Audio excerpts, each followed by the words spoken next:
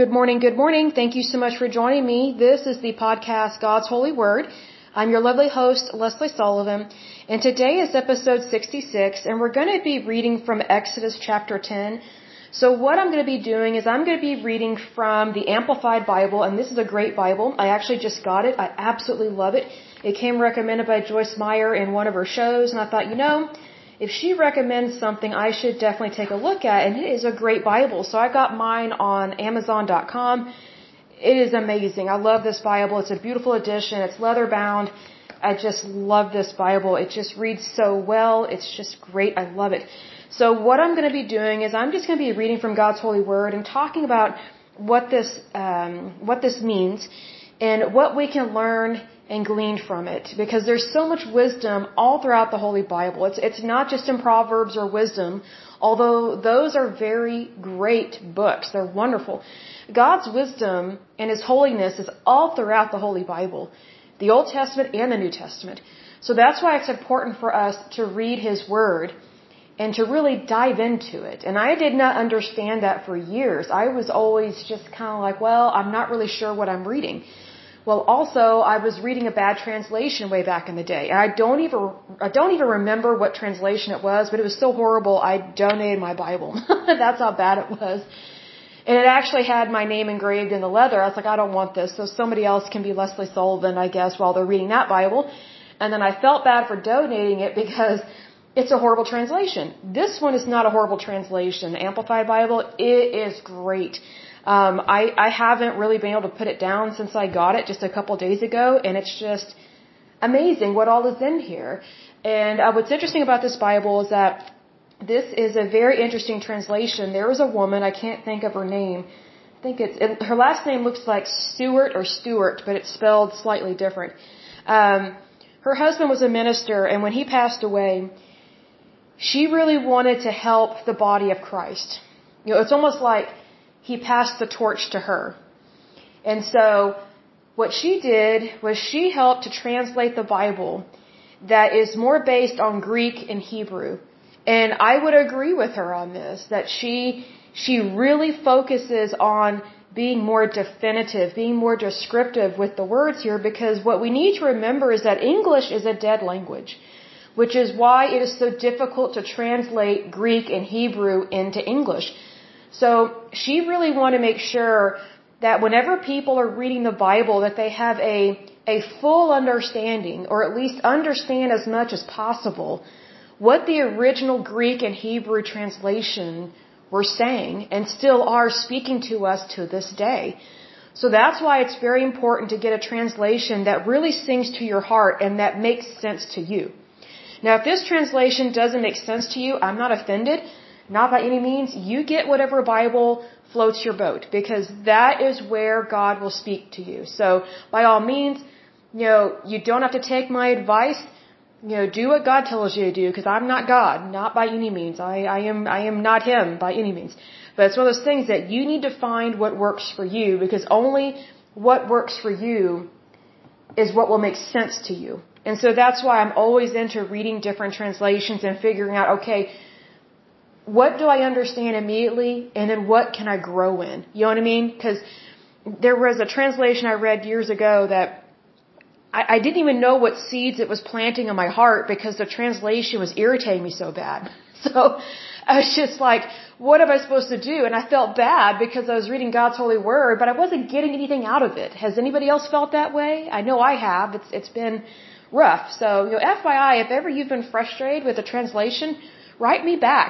There's a message link on my podcast, and it will directly come to my email, and I would love to hear your thoughts, concerns, suggestions, or just how God has blessed you. I would love to hear that. But let's go ahead and take a look at this here, and I'm only going to do these in 20-minute sections, so that way it's short and sweet and to the point, and then we will just keep on going from episode to episode. So let's take a look here. I'm going to be reading from the Amplified Bible, and it's Exodus chapter 10, so let's go ahead and dive in. It says, "Then the Lord said to Moses," I love that. The very first thing it says in this verse, "Then the Lord said to Moses." For those that think that God doesn't speak to us, I am happy to say, which it's rare for me to say something like that, I'm happy to say you are completely wrong. Because God speaks to us all the time. It's just sometimes we're not listening. And our Heavenly Father cares about us very much. And get this, the Lord took the time to actually speak to Moses. It wasn't just, you figure it out, Moses. I'm tired of leading you. I'm tired of having to give you advice or suggestions. You're not trainable. You irritate me. No, the Lord didn't say any of that muck. Although sometimes we speak to each other like that, right? Sometimes bosses speak to employees like that. I know I've been disrespected as an employee, and I just thought, that boss is a little weird and needs Jesus. They need to calm down. But, this is very interesting that it says, then the Lord said to Moses, go to Pharaoh. So he's telling him to go do something. So there's action. Typically, whenever God speaks to us, there's an action that he expects us to take on our part. So it's one of those things like, let's say, for example, you're not happy with someone at work, and God says you need to forgive them. Well, he spoke to you, and the action that he's telling you to do is to forgive somebody. And what a loss it would be to not do what God said to do. So this is very important because God knows that we need instruction. I know for me personally, I need instruction every day. Sometimes our world is very difficult, and sometimes we're dealing with really weird people that are not believers, people that are very much Christian haters sometimes, and I think that's very unfortunate in our world. But that's the persecution of the church. But what's interesting is that God never leaves us nor forsakes us. He speaks to us, and He gives us ideas. He gives us things that we are supposed to do in our life in order to accomplish great and wonderful things that He wants to see come to pass. Not only just for Him, but for us. Because there's always that wonderful feeling of accomplishment. Well, that's what God is doing here. So not only is He guiding Moses, He's giving him something to do, but also He's helping Moses to free his people. So whenever God tells us to do something, it's not just some meaningless task. It's actually very important. Even if it is minimal or minuscule, we may think it's not that important. Everything that God says is important. It doesn't matter how small it is, because there are so many things that are very much in the details. Very much.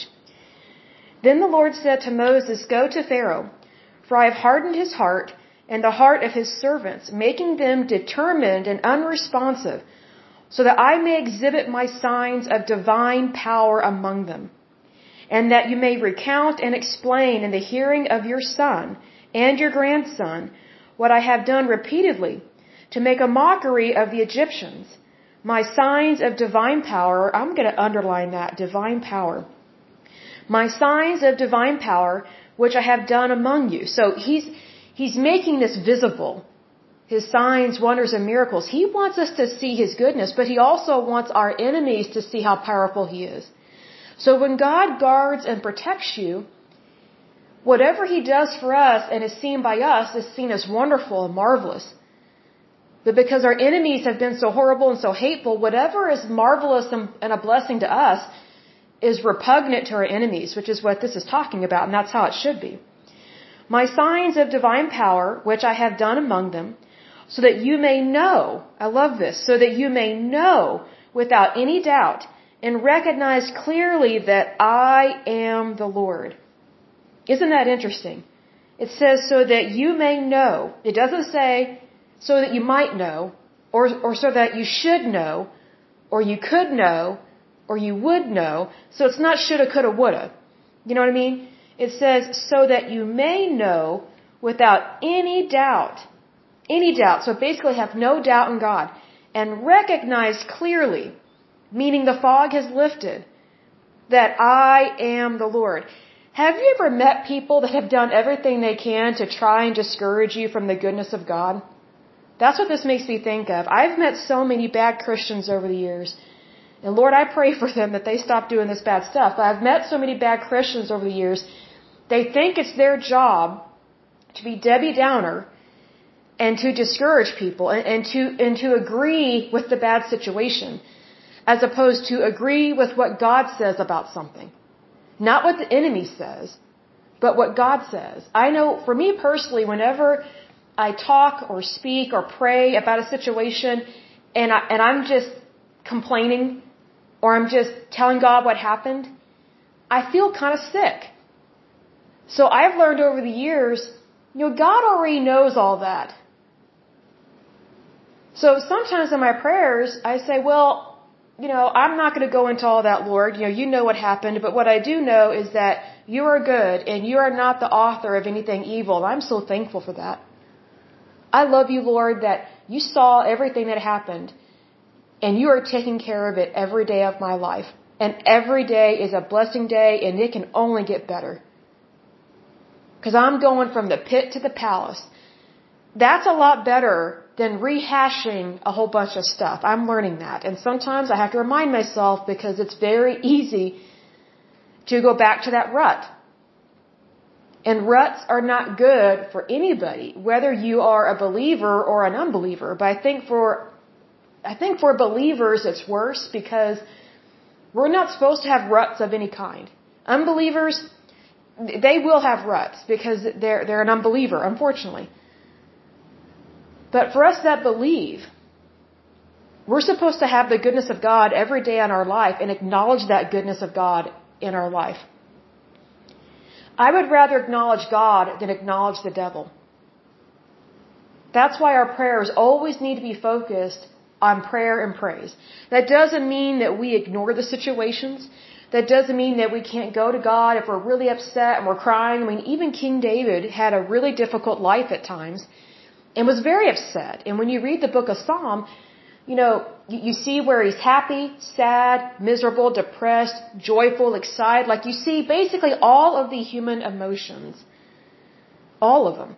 But what's interesting is that King David is a great example to both men and women of how to get over your sorrow. And as Joyce Meyer would say, get over your sweet little self. Meaning, stop living in self-pity. Self-pity does nothing for you but destroy your confidence. God has pity for you. So what's the point of having self-pity? Like, let God take care of you. Let God handle that problem. So don't get stuck in your rut. Goes on to say, so Moses and Aaron went to Pharaoh and said to him, "Thus says the Lord, the God of the Hebrews." That's quite an opening line, wouldn't you say? Thus says the Lord, the God of the Hebrews. So basically, listen up. They're telling the Pharaoh, hey, we worship the one true God. And what people tend to forget, because I don't know what kids are being taught these days in school, especially with the critical race theory and that craziness, but what people tend to forget, and maybe they're not being taught, is that the Egyptians were a very pagan people during this point in time. They were pagan for thousands of years. And what we mean by pagan is they worshipped multiple gods. Multiple gods.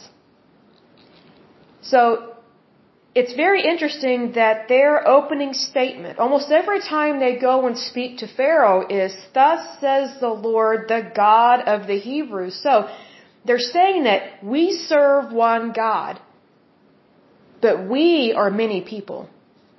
Meaning, the Hebrews are united in one faith, because we have one God.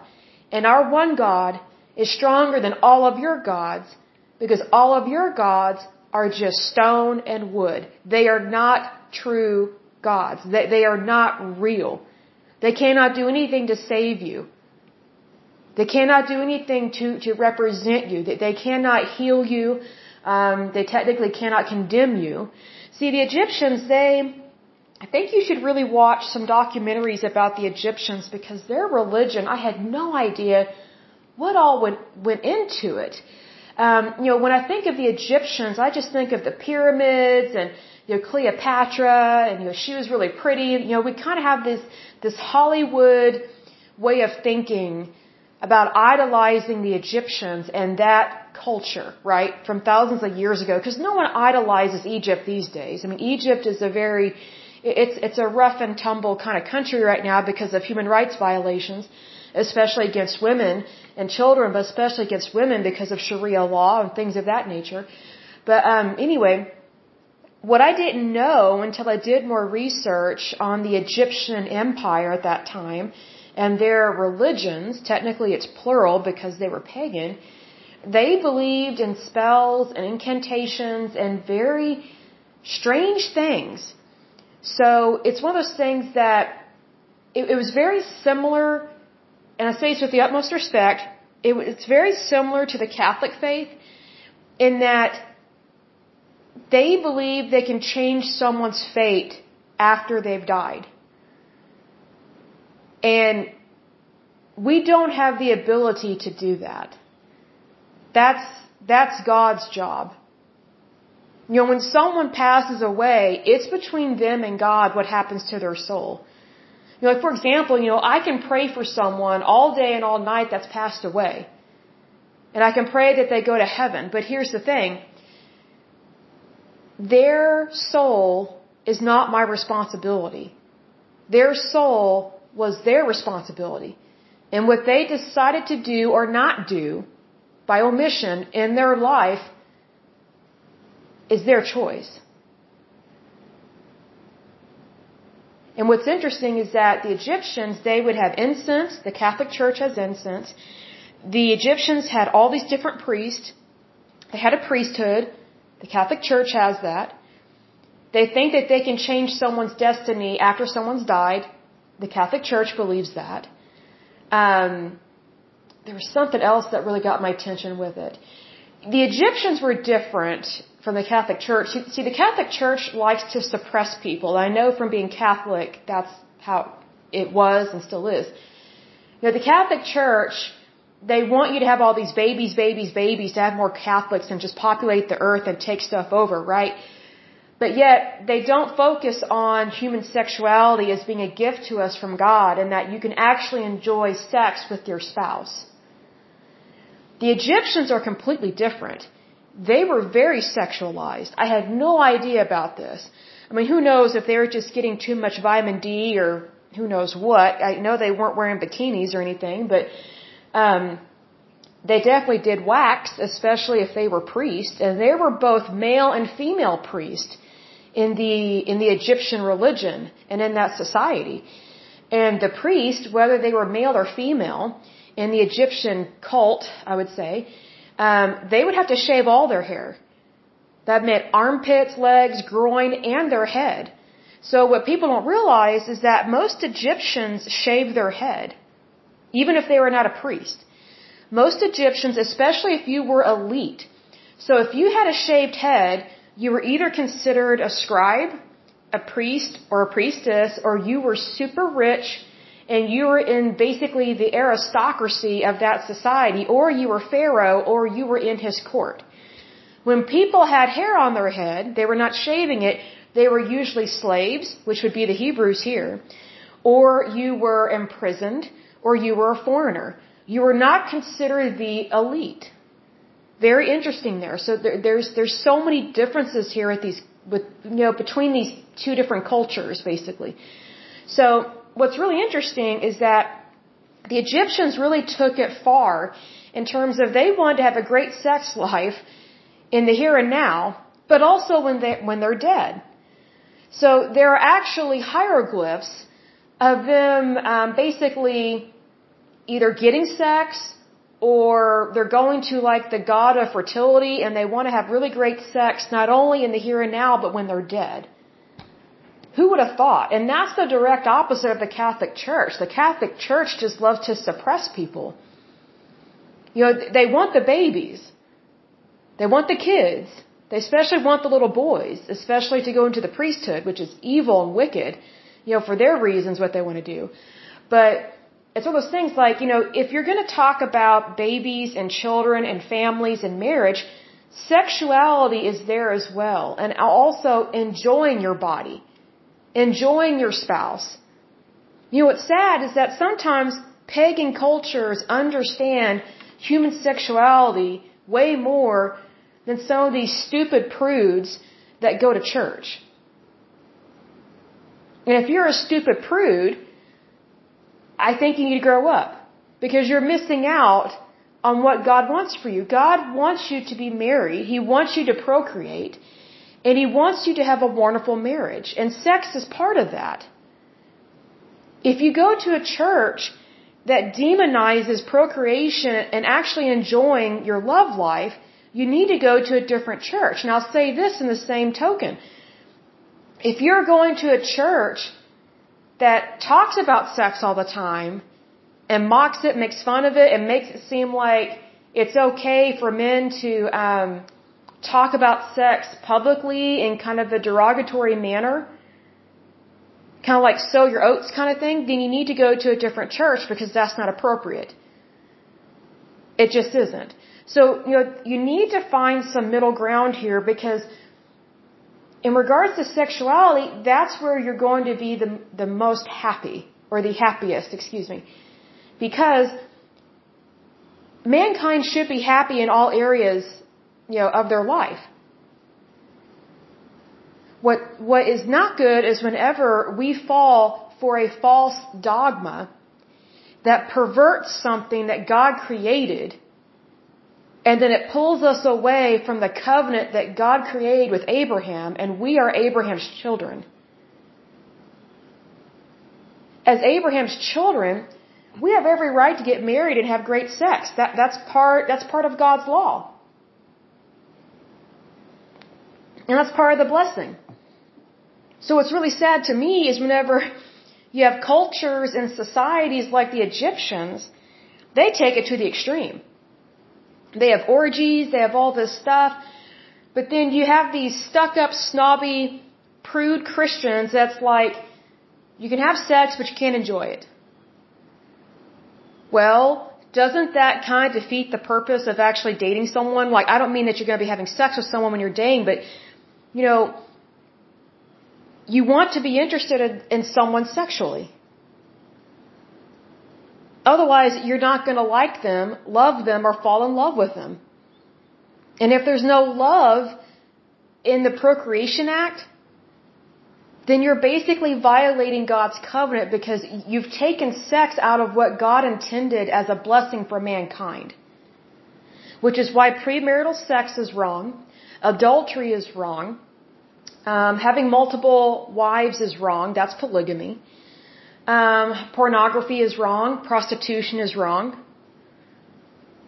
bestiality is wrong, incest is wrong. Anything that you take out of God's covenant, it automatically becomes perverted. I describe this. It automatically becomes perverted because you're not operating in a holy manner. And to be operating in a holy manner doesn't mean that you're like one of those stupid monks in the Monty Python, the Holy Grail, where they're saying some spiritual line and then they whack themselves in the head with a board, which is really funny. Who would have thought Monty Python and the Holy Grail would hit the nail on the head in terms of religion in the Catholic Church? I mean, they're totally right. It's just, why would you repeat a line over and over again and yet expect to get different results? That's just insanity. But it's one of those things that to be holy doesn't mean to be serious all the time. There's a time and place to be serious. And here in Exodus is a perfect example of when they are serious. And every time Moses and Aaron go see the Pharaoh, what you need to realize is that they're speaking to a pagan nation. And just FYI, pharaohs typically married, or they could marry their sisters. And then they had multiple wives. And they had orgies. So they're basically breaking every law basically within God's covenant. So they're not in covenant with God whatsoever. They basically, trying to think of the best way to describe this, because there's so much to say about the Egyptians. Maybe I should do some episodes about their culture. But basically, instead of the Egyptian empire believing in God, because they knew about God, because they're like, well, these slaves worship one God. Why would we want to do that? Let's oppress them more. Well, that just inflamed God's anger. So that's why the Egyptians were extremely punished, because they just chose to not do God's will and word and did not want to believe in Him. But the Egyptian empire, their society, instead of having morals and values per se, they just legalized a lot of sexual immorality based on creating another god, a false god, to give them permission to do what they want here in this life, and then what they think is in the next life when they're dead. That's why they had these spells and incantations and these temples and these altars and these idols. It was all about the flesh. It was all about, what can I feed my flesh? What can I feed my unhealthy desires? And I say unhealthy desires because there's a healthy desire and an unhealthy desire. The lifestyle that the Egyptians had was very unhealthy in terms of their soul, their character, their morals, their values, their ethics. It was an amazing society in terms of structure and architecture and design and things of that nature, but they had a lot of problems. A lot. And so that's why it's so important to realize that when Moses and Aaron go and speak to Pharaoh, and Moses knows that these people are pagan, and he knows what all they did and what they do because he was raised in Pharaoh's house. So Moses and Aaron, every time they go speak to Pharaoh, mind you, it's in the court, like a royal court. So they've always got witnesses. They've always got, ladies of the court, men of the court. The priests are usually there. The scribes are usually there to document all the meetings, things like that. I would compare it to like whenever our Senate has a committee hearing and they have people come in and give testimony. It's just like that, but this is within the Egyptian empire when they did not have C-SPAN. So that's why they had scribes, and that's why they recorded stuff on papyrus and in terms of hieroglyphs and on the walls in their tombs and in their pyramids and on their, I think they're called pylons, if that's what the name of those pillars are called.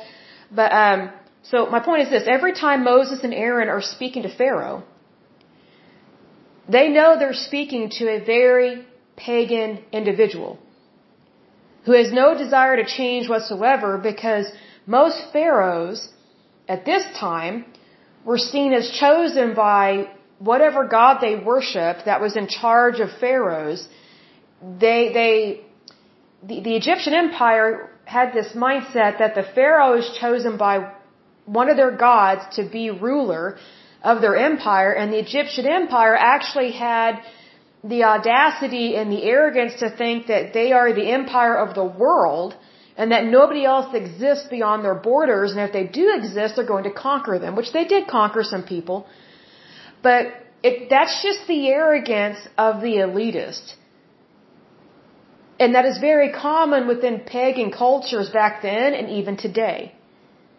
That's why whenever you go visit other countries, it's very shocking to Americans, even Americans that don't even really practice their Christianity, their Christian faith. They're shocked by the gods and the pagan culture and religion that takes place in these other countries, and just the craziness that takes place in these other countries. Because wherever there is chaos, there is usually someone worshiping a different god, and they're turning their back on the one true God that can actually help them. And if you think about Pharaoh and his people, they could have easily said, wow, your God is really powerful. Can we convert? They could have done that. They could have given their lives to God. They could have torn down their altars. They could have destroyed their idols. But here's the thing. Whenever someone thinks they're better than somebody else, especially when they're wrong, which most of them are wrong, they will not change. See, Pharaoh's heart, yes, it was hardened by God, but his heart was already being hardened by his lifestyle, his pagan lifestyle of not doing what's right on a daily basis. That's the point of this. And Moses and Aaron know this, especially Moses.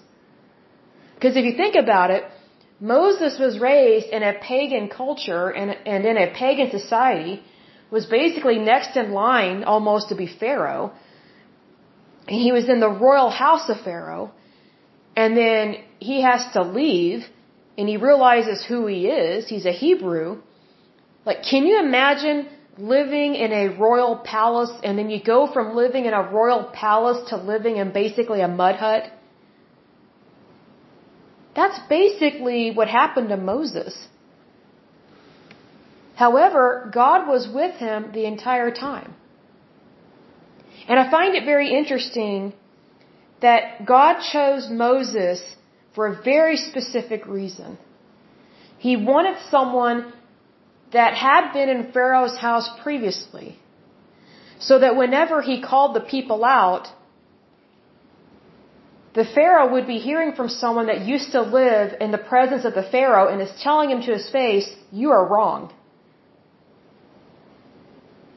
See, that's one of the divine plans of God. That's why I love that where it says, "My signs of divine power." See, divine power supersedes a Pharaoh's power. A Pharaoh's power is nothing compared to our Heavenly Father. Absolutely nothing. And I'm grateful for that, because how many bad people have you come across in your life that seem super powerful, they hate you, can't stand you, maybe they try and harm you, and it seems like they've got all the cards. But they don't. They do not. Because we, as Abraham's descendants and as God's children, are under the protection of our Heavenly Father. So it doesn't matter what cards are in your enemy's hand. God supersedes that card game. He supersedes any sign that your enemy portrays that they have defeated you. That's why, whenever we're praying, we shouldn't be focused on the bad signs of life, like, oh, there's inflation, there's unemployment, there's all this. Turn that around. I say this respectfully, so what if there's inflation? In my Father's house are many mansions. The streets in heaven are made of gold. Do you think that God can't help you with the prices on earth? The prices of gas, housing, utilities, whatever the case may be. You know what? The more prices go up, the more I ask God to give me in terms of money. I pray I get a raise at my job. I pray I get an increase here. I pray I get an increase there. That's how we turn things to the positive. And I'm getting close to 40 minutes, but I really want to finish this up. So it says, "So Moses and Aaron went to Pharaoh and said to him, 'Thus says the Lord, the God of the Hebrews, how long will you refuse to humble yourself before me? Let my people go so that they may serve me.'" Isn't that interesting? That says, how long will you refuse? Because he knows the Pharaoh is refusing. Why? Because he thinks he's at the top of the food chain. How long will you refuse to humble yourself before me? God knows who's arrogant and who's not. God knows who cares and who doesn't. I find that very fascinating. Goes on to say, "For if you refuse to let my people go," so he's giving him a warning.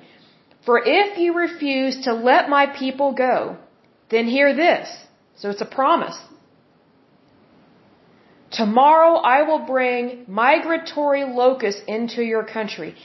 Now some people might not understand the severity of locusts, and I'm going to get a drink here. Hold on just a second.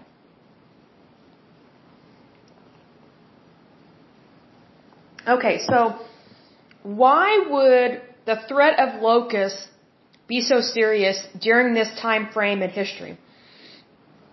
The reason why it would be a tremendous threat and a plague and a pestilence is because most people during this time frame on the entire planet were farmers.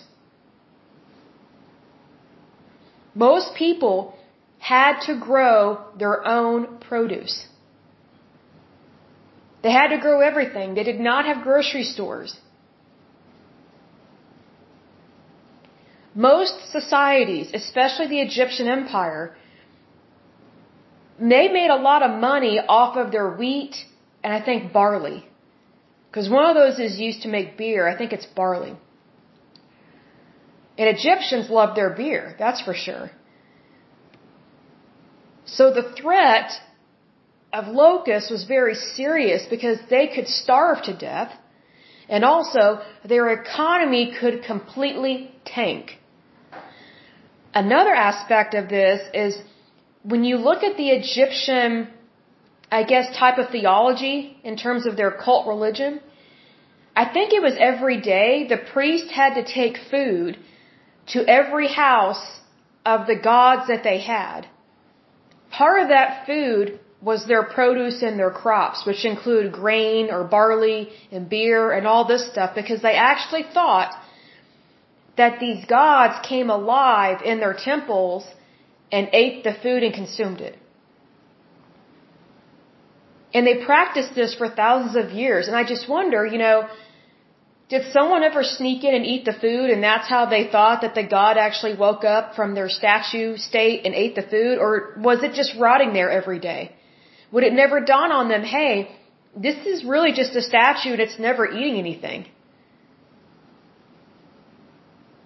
See, that's the stupidity of a false religion. That's the lie of a cult. You keep doing the same thing, but expecting a different result, even though what you're doing is wrong. It goes against God's law, and it's also a waste of food. See, the priest this is very similar to the Catholic Church. The priests in the Egyptian empire were very wealthy because of their granaries. Like, they may not have had wealth in the bank, so to speak, but they were very rich because of the temples that they had, where the gods resided, the massive amounts of food that they claimed they had to have access to in order to feed the gods, to appease them. It's very similar to the Catholic Church in that the priests take this vow of poverty, which is to me a load of horse manure, because they're always asking for money, it seems like. And then you see these churches, these beautiful cathedrals, and yes, they're beautiful, but it's like that takes a lot of money to build that. So the Catholic Church is not broke. Now, some of the parishioners may be extremely broke, and the Catholic Church is not exactly helping the poor like they should, my personal opinion. But the priest had a lot of control over the finances. Very similar to the Catholic Church and the Vatican these days. So the threat in regards to the Egyptian Empire was very serious when it says, tomorrow I will bring migratory locusts into your country. That means you're not going to have any food for your people, for your gods, and your currency will tank because you will have nothing to trade with other empires. Nothing. So that's why that's serious. We're not just talking about grasshoppers or those really pretty locust bugs, what we call them here in Oklahoma. They make that loud noise, and they're really pretty. We don't understand farming like these people did. Because there were not very many occupations in the Egyptian Empire. You were either the pharaoh, his wife, a scribe, a priest, or you were a slave, or you would be an aristocrat in Pharaoh's court. That was it. There wasn't really a public sector and a private sector. It was just an empire. And the empire decided your occupation, basically. It's very similar to the caste system in India, which still takes place, where whatever kind of work you're born into, that's where you stay for the rest of your life. There was really no way for you to move up in social class unless you married up, which would have been for women, not for men. Because it would have been very rare for a wealthy woman to marry a poor guy and someone that, is not an elitist. It would have been very much unheard of. So just be aware of that. But anyway, that's why this is such a serious threat about the locusts. Goes on to say, being very specific, they shall cover the visible surface of the land so that no one will be able to see the ground. So they will see the threat. It will be evident. So it's not an empty promise or an empty threat. It is going to come to pass and they're going to see it firsthand. And they will eat the rest of what has remained. That is the vegetation left after the hail. And they will eat every one of your trees that grows in the field. So they won't have any fruit. Think about apple trees, cherry trees, lemon trees, orange trees, all this stuff, all their trees. They'll be eaten. Your houses and those of all your servants and of all the Egyptians shall be filled with locusts. You won't get away from them. As neither your fathers nor your grandfathers have seen from their birth until this day. Then Moses turned and left Pharaoh. So he said all this, didn't give him a chance to speak. He just turned and left. That's powerful. See, that's what it means to have God on your side. You just say it like it is and you can walk off. Amen. I love that. I love it because God's word is true. That's why everything we speak should be based, on God's holy word. Let me get a drink here.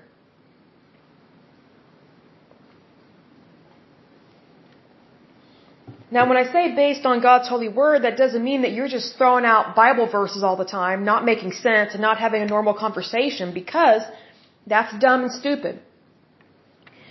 What I'm talking about is Moses was speaking technically God's word to Pharaoh, but defending his people.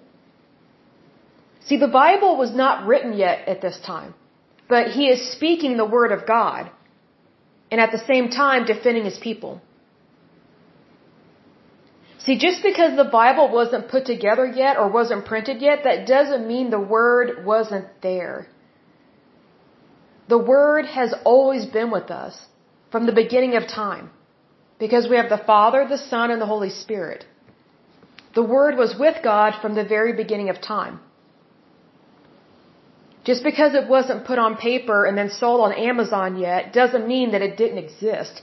It did. And that's what makes the Word of God so powerful, is that even when it's not printed on paper, even when it's not in your hand, it's still in your heart. And God's Word belongs to Him and Him alone, no other gods. No one. It goes on to say, Pharaoh's servants said to him, how long shall this man be a trap to us? So Pharaoh's servants, basically some people in his court, are saying, hey, how long is this going to go on? We're getting sick of this. We're getting slammed here. Aren't we, powerful? Can't we just acknowledge that, hey, something's going on beyond our cope here or our scope, and we need to do something different? Goes on to say, let the men go, so that they may serve the Lord their God. So the servants are trying to say, hey, just let them do what they want to do. Is it really worth all of this? Do you not realize that Egypt is destroyed? Wow. Can you imagine the guts these servants had to have to say this to their Pharaoh and to question their Pharaoh? Woo! I don't know if I would do that with that kind of Pharaoh. See, because there's a thing. Technically, it's unlawful to question the Pharaoh, because they think that he was appointed by one of their gods to rule the planet. And if you question the Pharaoh, then you're basically questioning all their gods. That's why that is considered a very dangerous offense. And they're literally taking their life in their hands by questioning the Pharaoh here. They've got some guts, I'll tell you that. And just so you know, the Egyptians had very cruel ways of torturing people and executing them. I mean, we may think of cruel and unusual punishment as like solitary confinement or, based on some of the stupidity of Canada, arresting terrorists and then the terrorists complaining that they didn't have a swell time in prison, so then the Canadian government releases the terrorists and pays them millions of dollars. Excuse me. That's Canada's socialist way of handling bad people. They reward bad people. So, kind of dumb there. Anyway, moving on. So Moses and Aaron were brought back to Pharaoh.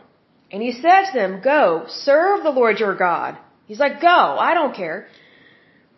Who specifically are the ones that are going? So the Pharaoh's saying, "Go, serve the Lord your God." Then he's like, which ones are going with you? So he's not really serious. He's not really releasing anyone. So he's two-faced. This Pharaoh is two-faced. He's saying, yeah, go serve them, go, I'm sick of you. But then he's like, who specifically are the ones that are going? So he's still trying to control every little thing, and he's so stupid and a spoiled, rotten little brat that he still does not realize that God is in control. He still doesn't get it because he's arrogant. He's pompous. He will not humble himself before the one true God. That's why he dares to ask, who specifically are the ones that are going? Meaning he's not going to release anyone, or he's only going to release certain ones, which will still hinder the Hebrew people. Moses said, "We will go with our young and our old, with our sons and our daughters, with our flocks and our herds, all of us, and all that we have, for we must hold a feast to the Lord." Well, that just about covers it. So Pharaoh, he was trying to get Moses to backpedal and say, well, as long as he's willing to let some people go, let's just pick some that can go and some that cannot. Moses did not fall for that. See, here's the thing. What you need to realize, just because someone pretends to agree with you, that doesn't mean they're actually going to do what they say. And that's what happened here with Pharaoh. And that's why Moses answered, oh, we're taking everybody. Because everybody worships the one true God. See, Pharaoh thought he was being crafty. He was trying to get Moses and the Hebrew people to admit that not all the Israelites believe in the one true God. See, that's why you have to be careful with people that are pagan, and we do have pagans on this planet still to this day. That's why you have to be careful with people that do not believe in God and or that are pagan, because they will do everything they can to try and divide God's people. That's what Pharaoh was trying to do. He was trying to make it seem like only these particular Hebrews matter, these others don't. But Moses didn't fall for that. Thank goodness. And God was guiding him in everything. Goes on to say, Pharaoh said to them, "The Lord be with you to help you. If I ever let you go with your children, because you will never return. Look, be forewarned, you have an evil plan in mind. No, go now, you who are men without your families, and serve the Lord, if that is what you want."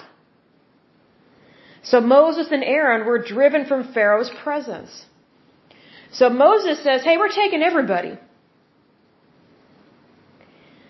Pharaoh says, no, you're only going to take certain people. I find it very interesting that Pharaoh starts out with, "The Lord be with you to help you." That's a lie. He doesn't really believe it. See, that's a false compliment, even though it's true that the Lord is with Moses and is helping him. But what's interesting is that the Pharaoh he's trying to use Moses' religion against him. That's why he says, "The Lord be with you to help you." He doesn't really mean it. Because then he goes on to say, "If I ever let you go with your children, because you will never return." That's why the Pharaoh was asking which ones need to go. Because he thinks none of them are coming back if I let them go. And he says, "Look, be forewarned. You have an evil plan in mind. Really? All they want to do is go worship their God. And that's evil?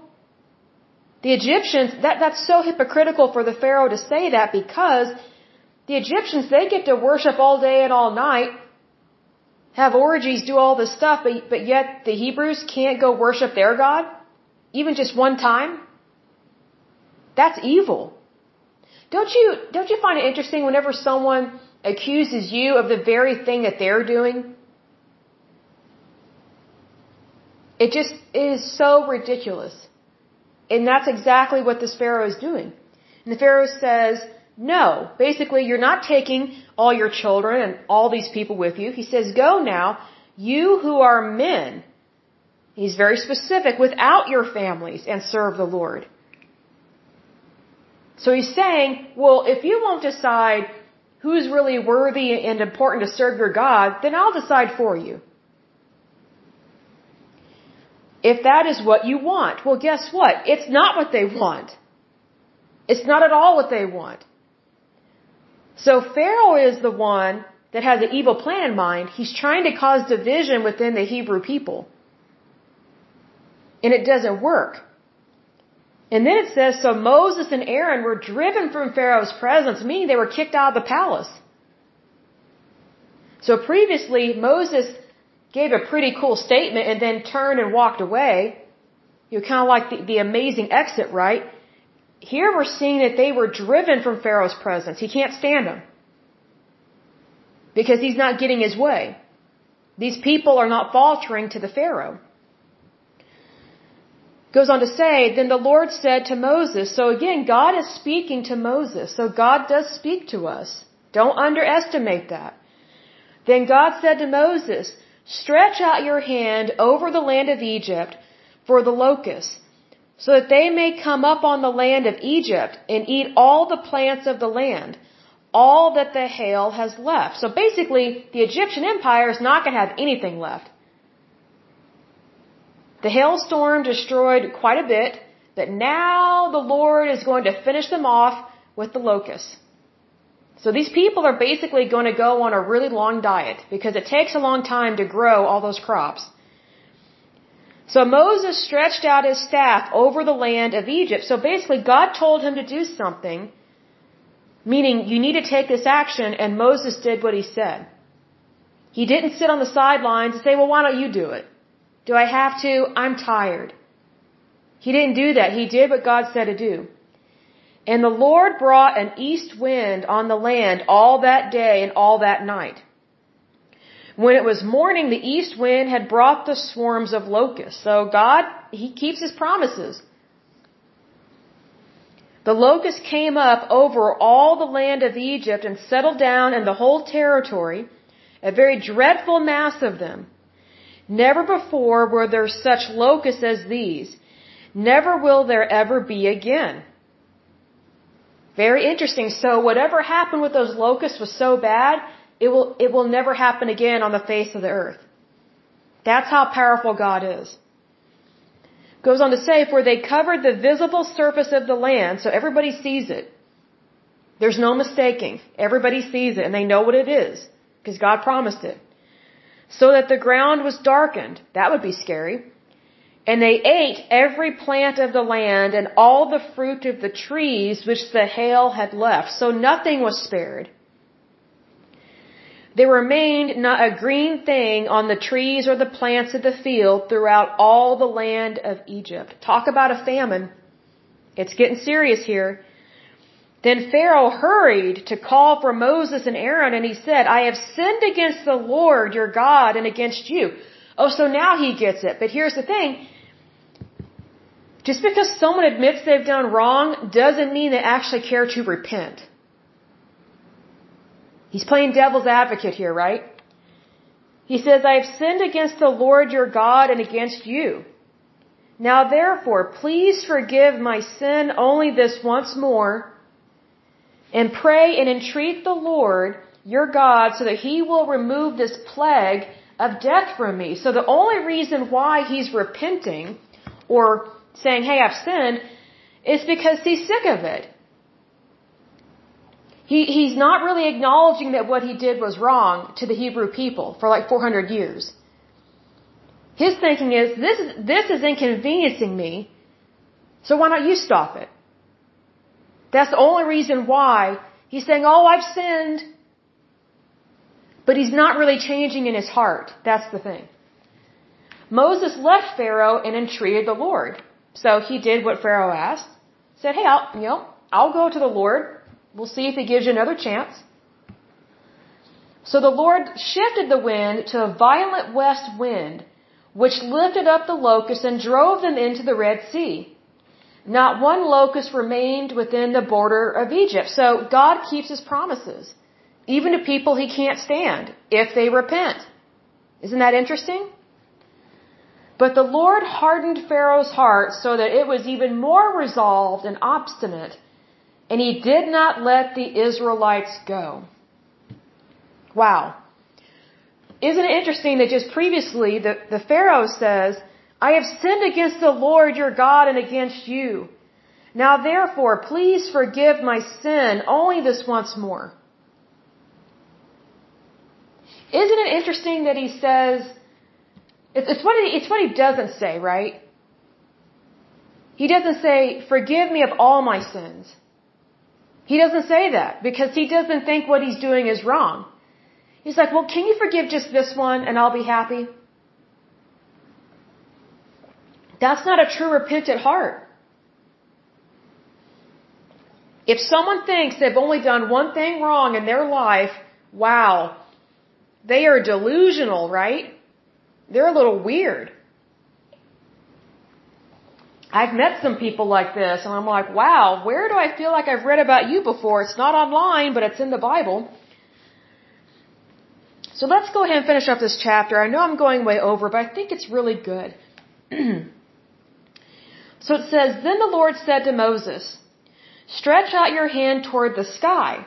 So isn't it interesting that the Lord is in charge of all the earth? The land, the sky, the water, like it covers all of it. All of it. Stretch out your hand toward the sky, so that darkness may come over the land of Egypt, a darkness which is so awful that it may be felt. Wouldn't that be terrifying? You know, I live in Oklahoma, and whenever there's a tornado, the sky turns a very creepy color. The clouds move really fast. And there was one tornado I saw as a child. I'll never forget this one. I've seen so many of them, they just kind of blur together. But this one, the sky turned green. Green. And it was a terrible storm. It was terrifying. Can you imagine what the Egyptians felt when they saw that darkness? Because it says, which is so awful that it may be felt. So not only do they see it, but they feel it. They feel the terror and the dread. That's pretty powerful. So Moses stretched out his hand toward the sky, and for 3 days a thick darkness was all over the land of Egypt. No sun, no moon, no stars. Isn't that interesting? So there was no light whatsoever in Egypt. Nothing. That would be creepy. The Egyptians could not see one another, nor did anyone leave his place for 3 days. So it's like they're quarantined out of fear. But all the Israelites had supernatural light in their dwellings. I'm going to underline that. But the Israelites had supernatural light in their dwellings. See, that's the favor of God. We serve a supernatural God, far above any principality or pharaoh or government, whatever the case may be. We serve a supernatural God, and He can give us supernatural light. I love it. Goes on to say, then Pharaoh called to Moses. So again, he's like, whoa, I made another mistake. Then Pharaoh called to Moses and said, go serve the Lord. But he has a trick up his sleeve. Only your flocks and your herds must be left behind. Even your children may go with you. So he's still making conditions. Well, who makes conditions to our God? That's how dumb this Pharaoh is. But Moses said, you must also let us have sacrifices and burnt offerings, so that we may sacrifice them to the Lord our God. So Pharaoh is trying to break them of their faith and their religion, because he's already tried to break their backs with slavery, right? He's saying, well, I'll let you go, but you're not going to take what you need to actually worship your God. How cruel is that? That's a slap in God's face. Therefore, our livestock must also go with us. Not one hoof shall be left behind, for we must take some of them to serve the Lord our God. Moses is not saying anything new. Even we do not know with what we will serve the Lord until we arrive there. But the Lord hardened Pharaoh's heart, and he was not willing to let them go. Then Pharaoh said to Moses, get away from me. See that you never enter my presence again. For on the day that you see my face again, you will die. Then Moses said, you are correct. I will never see your face again. So, very interesting. You know what's interesting is that the Pharaoh, he's like a spoiled, rotten little kid, because Moses is not giving in to Pharaoh. And so Pharaoh says, get away from me. Basically, you either do what I want or get out of here. That's a very spoiled, rotten person, right? I find it very interesting that the Pharaoh says, see that you never enter my presence again. For on the day that you see my face again, you will die. What's interesting is that Pharaoh's army will see the face of Moses again, and they all will die. See, that's how the Lord, that's one way actually, how the Lord takes what the enemy meant for harm and turns it to good. That's one way he does that. Very fascinating scripture. I will go ahead and end this podcast because we're going over a little over an hour. But I did want to finish up that entire chapter. I thought it would only be about 20 minutes, but I was like, you know what? We should just go for it. We should just continue in God's holy word and just have a peaceful, wonderful time, and I love that. But I will go ahead and end this episode, but as usual, until next time, I pray that you're happy, healthy, and whole, that you have a wonderful day and a wonderful week. Thank you so much. Bye-bye.